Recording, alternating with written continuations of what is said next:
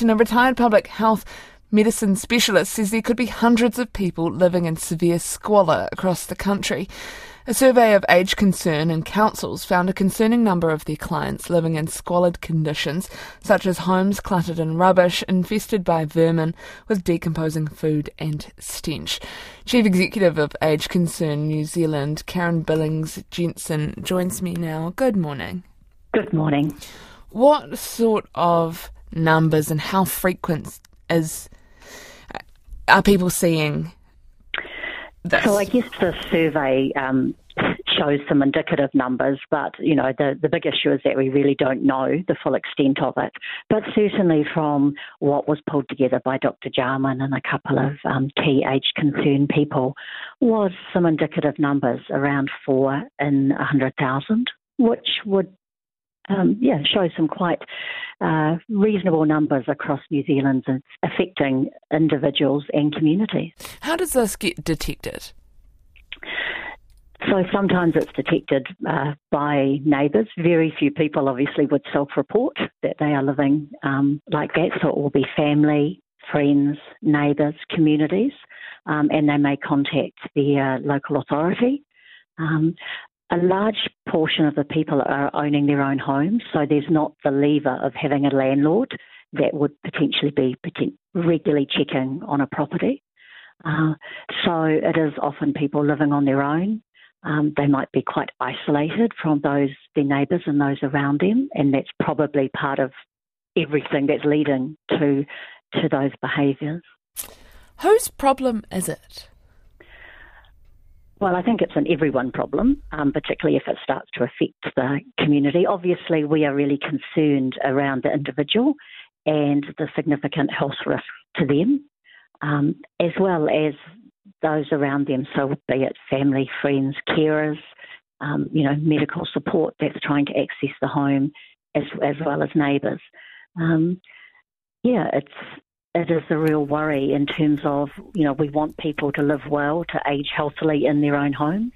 And when that's not happening, it becomes a real problem. So you're saying you'd like some more clear guidelines, or perhaps a government agency that would take this issue under its wing and ensure that people are able to age while being looked after?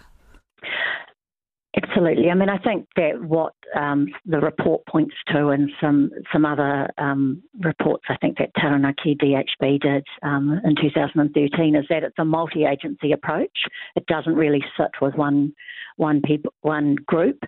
One of the challenges is actually who pays for cleaning and helping people sort things out.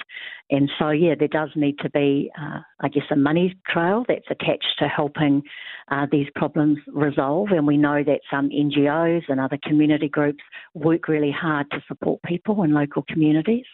It's just that there's no regular funding. It's different across the different local authorities who would be involved and who would be part of supporting people. How do people get into these situations?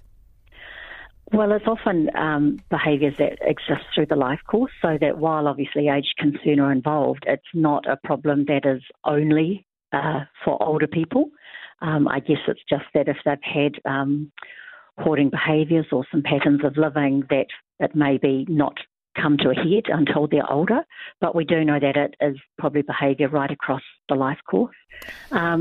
It is as often that there is social withdrawal, so it's someone that might not be well connected or have friends and family, but we certainly do see it. Just with some people are naturally hoarders and some people are naturally declutterers.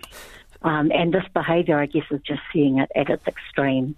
And then a lack of concern or understanding themselves that this is a situation they've got themselves into.